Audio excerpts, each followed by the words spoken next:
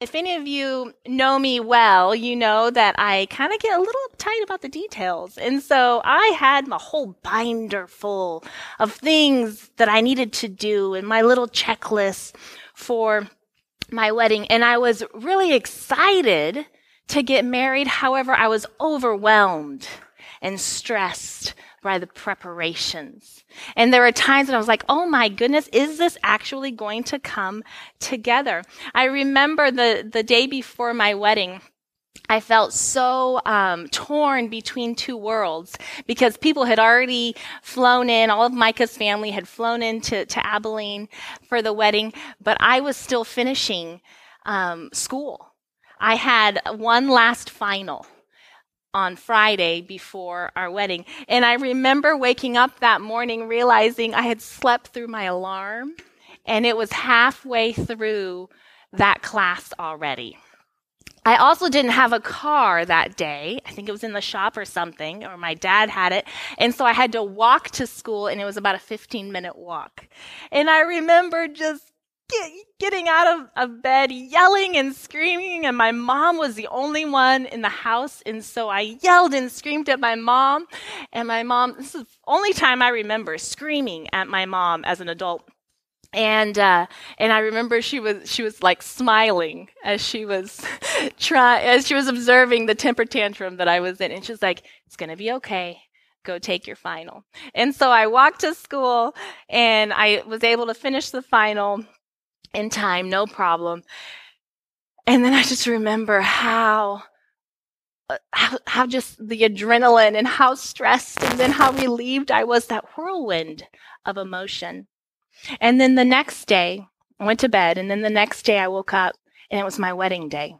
And I remember how different that morning was. It was like something came over me, and I'm so grateful because it was peace. And I was so happy, and I was able to enjoy my wedding day without worrying about the details and the things that did or didn't get done. And so in the end, all the preparations were worth it. They were totally worth it. So today we think about Advent. And Advent is the season of waiting, the season of preparing, the season of longing for Jesus and hoping and anticipating the coming of Jesus. Advent actually means coming in Latin.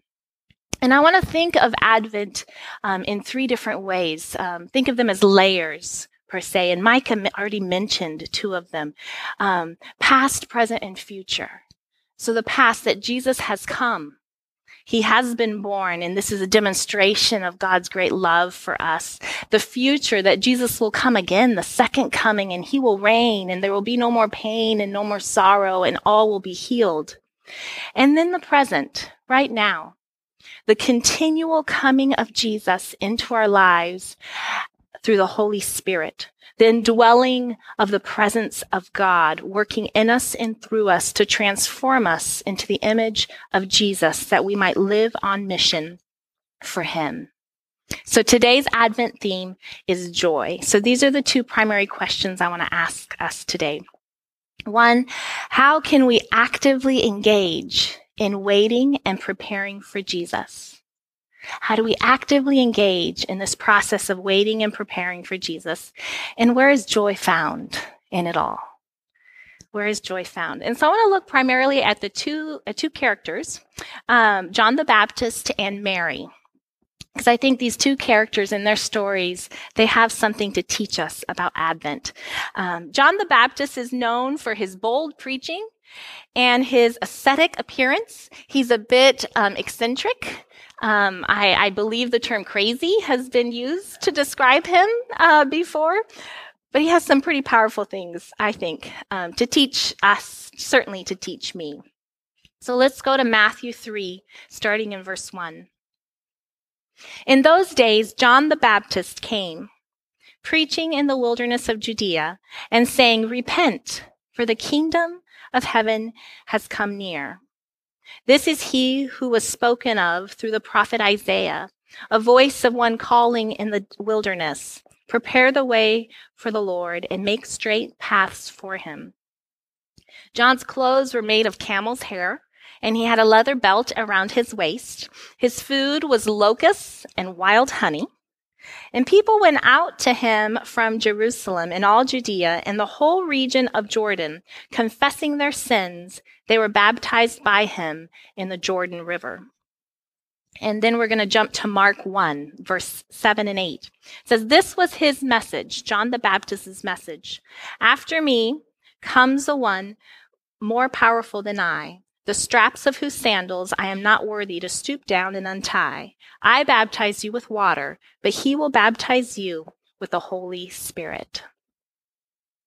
So one of the things that really stands out to me when I look at the story of John the Baptist is his simplicity. He lives in the wilderness.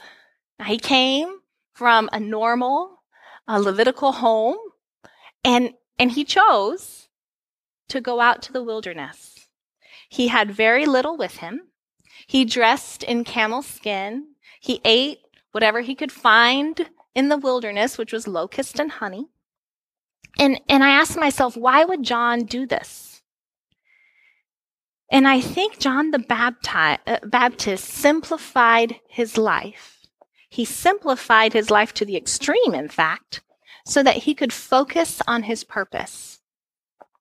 He chose to remove all the unnecessary distractions, and he chose to focus on God and preaching.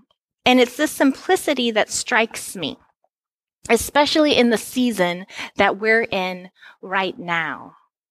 It gives me new eyes for this season, because it's not just the season of Advent, it's also the retail season of Christmas.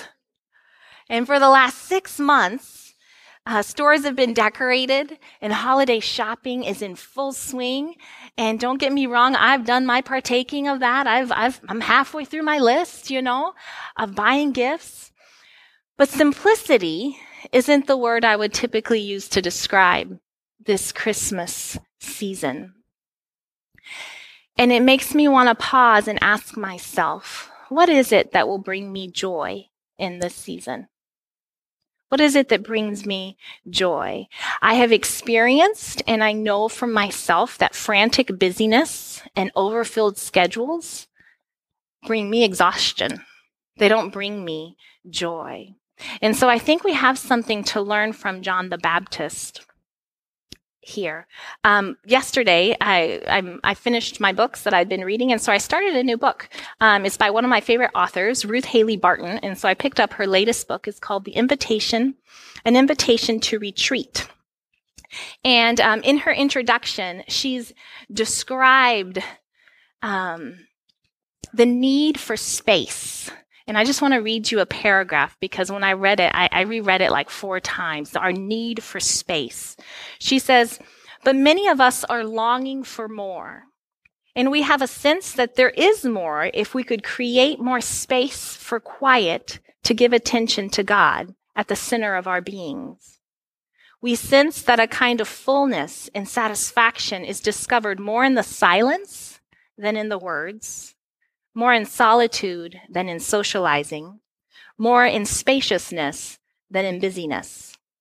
Time comes, Emily Griffin goes on to say, when we yearn for more of God than our schedules will allow. We are tired, we are crushed, we are crowded by friends and acquaintances, commitments and obligations. The life of grace is abounding, but we're too busy for it.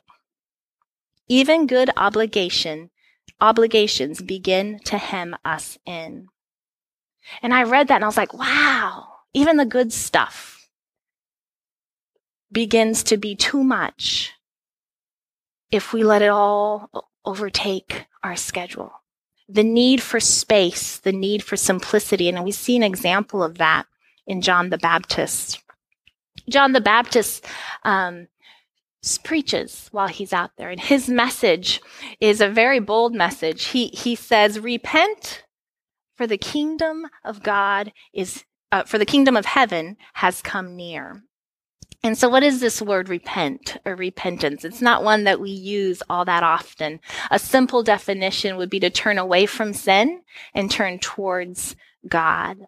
Repentance is this process of self-reflection, of knowing ourselves, of our motivations and our thoughts, and naming our sin, naming the things that we have done or not done that go against God, of confessing our brokenness to God and accepting his forgiveness and love.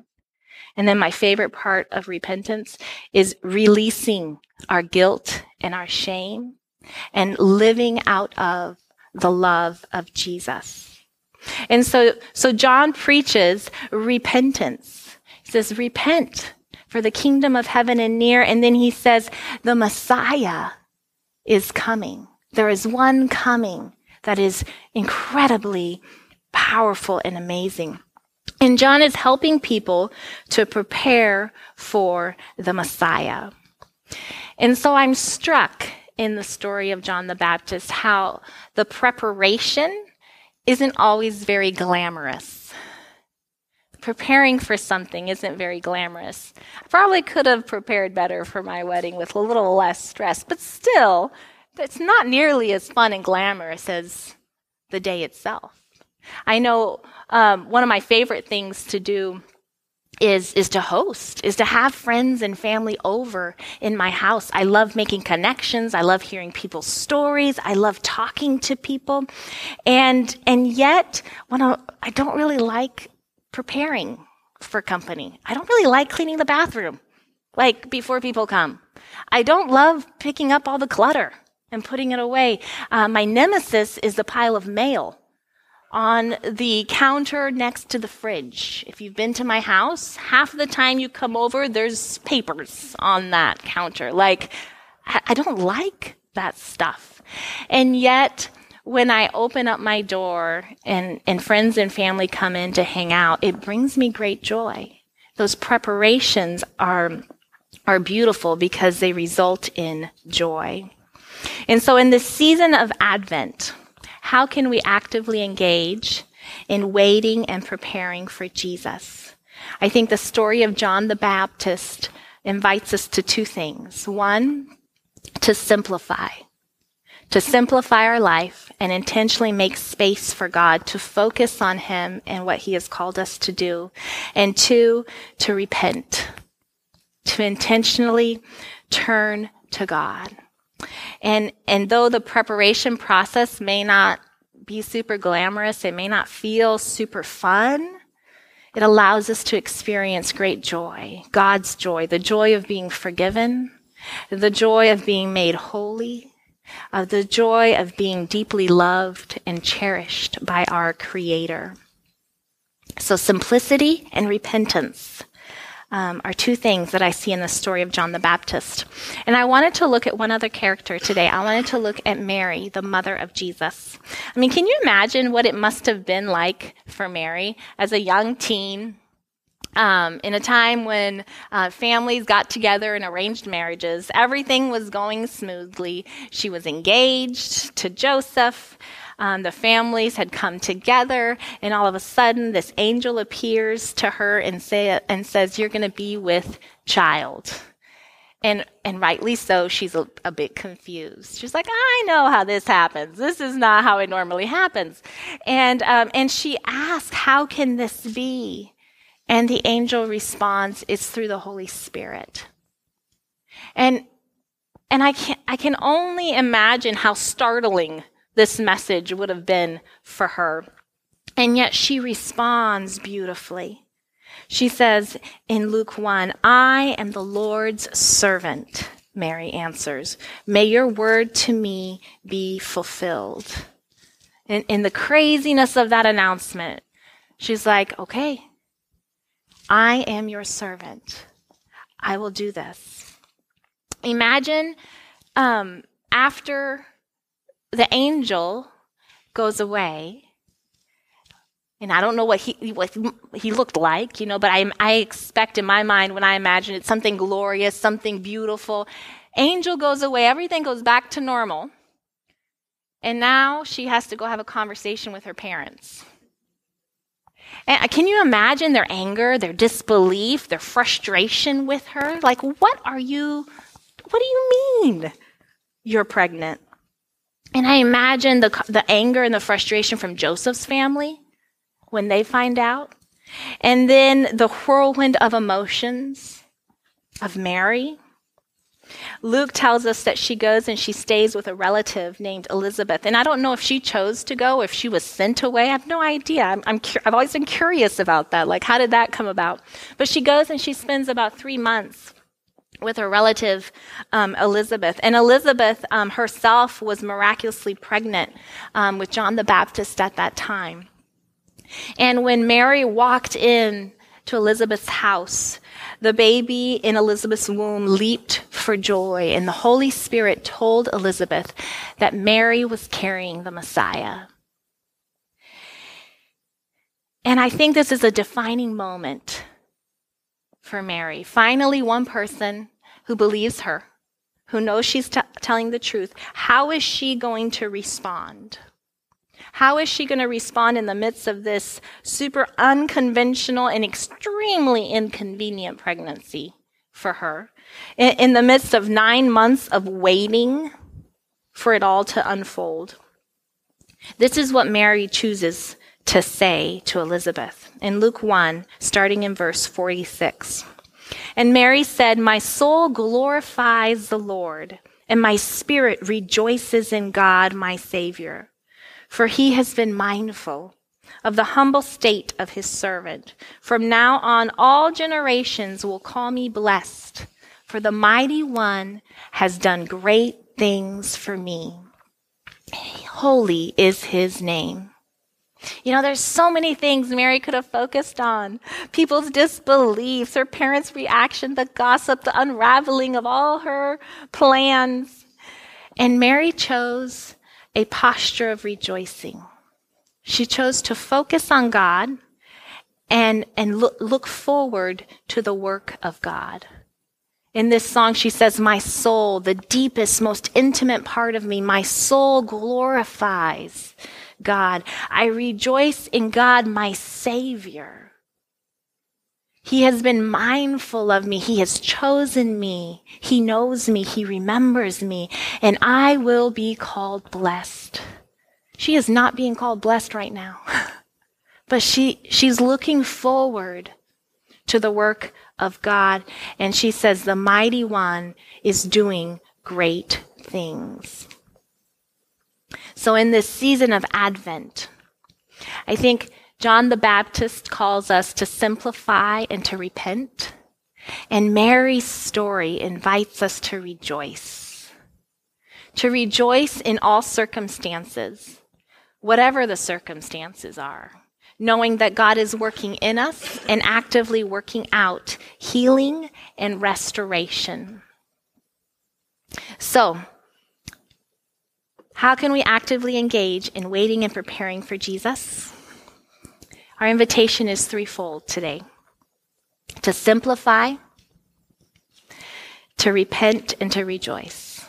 To make space for God in our lives, to empty out our lives that God would fill it. And for some of us, that might mean something quite literal, to get rid of stuff. Like the stuff that distracts us, the stuff that takes up our time, the stuff that maybe is unhealthy for us. For others of us, making space might mean making space in our calendars, to set aside time and energy to be with God, to pray and to reflect and to rest, because this is what our soul, our deepest part of us desires, is to be with God. And then to repent, to confess sin and to turn towards God, to be willing to self-reflect and to go deeper with God, even if it's uncomfortable. And we do this leaning into his love for us and leaning into his forgiveness and his mercy and leaning into our God-given identity that we are loved children of God. And then we rejoice. We celebrate intentionally. We celebrate what God has done in the past. We celebrate that Jesus has come, that he brought love and salvation. We celebrate what God will do in the future when we will be completely his and all brokenness will be restored. And we celebrate what he's doing right now in us, where the Spirit is present, bringing about healing and transformation. And so I want to move us into a time, as we conclude, a time of communion, where we're really reflecting on the season of Advent. And communion is a time to remember the great love and humility of Jesus as he died on the cross to make atonement for our sin, to offer us forgiveness and healing. You know, the perfect and the holy Jesus looked at his creation, and he looks at us with love. And he sees the brokenness in us. And he's overwhelmed by love for us.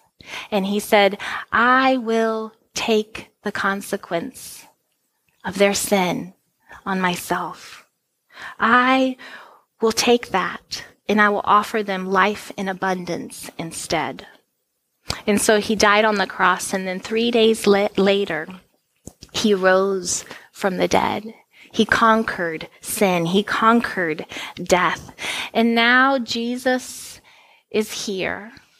We don't see his physical form, but he's here. And he's holding out his hands in love to us. And he's inviting us to come to him.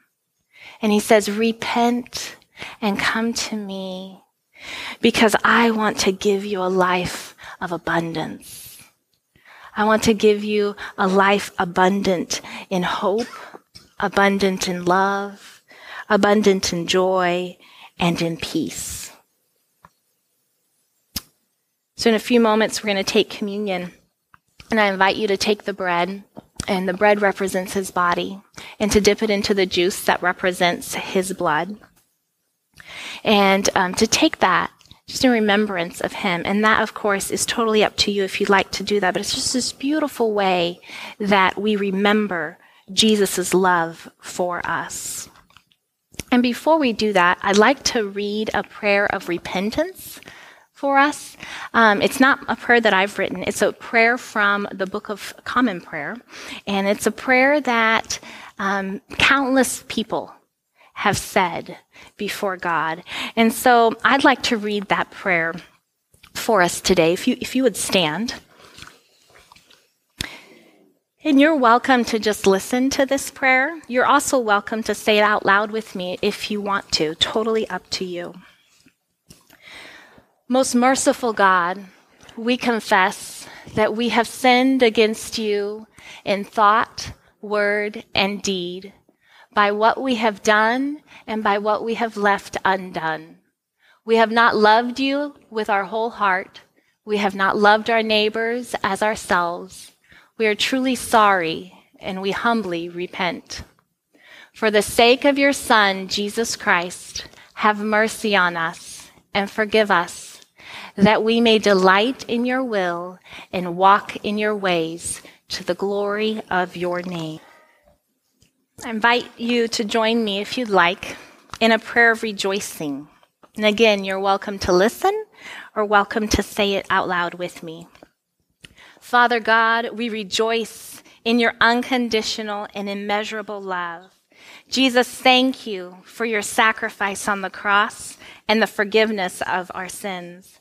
Holy Spirit, we delight in your constant presence. We praise you, God, because you are compassionate and gracious. Thank you for calling us your children. In your name we pray. Amen. As we leave here today, may we find joy walking in the abundant life of Jesus. Have a great week.